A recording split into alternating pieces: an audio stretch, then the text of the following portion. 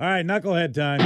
Knucklehead. 9:30 Knucklehead. Brad and John. KISM. 9:30 Knucklehead nominees today and runners-up today. We're going to start off with a guy in New York who was busted for spray painting squirrels red. We have no idea why he did it.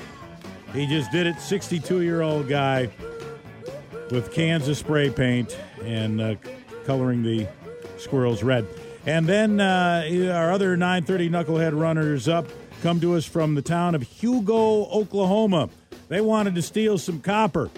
They got themselves about $100 worth of copper. In doing so, they took down a giant radio station tower. They did about $500,000 worth of damage, bringing this tower down to the ground early Tuesday morning. Used saws to cut through restraints to bring down the tower. That radio station, was off the air for a while there because unbelievable. It's not standing. But our 9:30 Knucklehead nominee today is the Falcon Egg Thief. Knucklehead. Oh, boy. What did you do now, Knucklehead? The Metro headline from the UK reads, "Man abseiled down cliff to steal rare falcon eggs to fund his heroin addiction." This dude did. He threw a rope over the edge of this cliff. He's a father of two. And his name's Christopher Wheeldon, and he lowered himself down to this peregrine falcon nest, and then the 34-year-old stole 3 eggs and made off to a market where he could sell them, he could fence them to fund his heroin habit. But what he didn't realize is that the nest for the falcons was being watched by a bird group or whatever it was that were studying the actual nest, and so they caught him doing it. And, the Royal Society for the Protection of Birds were the ones that nabbed him. And so now he's going to do 18 months in prison over some falcon eggs. The falcon egg thievery. You could.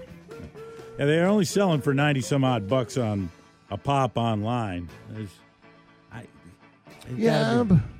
But I mean, you must have some kind of history or skill with the climbing, stuff, and you'd be at home at that in some way. I guess that beats like a guard dog or security guard or some kind of other stuff where you're trying to break into something and steal it. It's like all I got to do is lower myself down to this nest. If you're in downtown Seattle or downtown San Francisco, you just go into a Target store and you're in and out of there, and nobody even stops you, and you're out of there with $300 worth of stuff without much of a problem. Thanks to the Rockfish Grill and the Anacortes Brewery.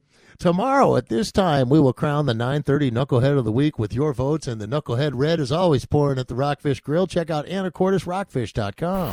The Brad and John Show, home of the 9:30 Knucklehead. Powered by the Rockfish Grill and Anacortes Brewery. Serving Northwest food and great beers. And on tap now, the Knucklehead Red. Delicious new brew. Perfect for any day. Check out the menu, event schedule, and live music lineup at AnacortesRockfish.com. Located on the corner of 4th and Commercial in downtown Anacortes. Don't be a knucklehead. Get to the Rockfish Grill.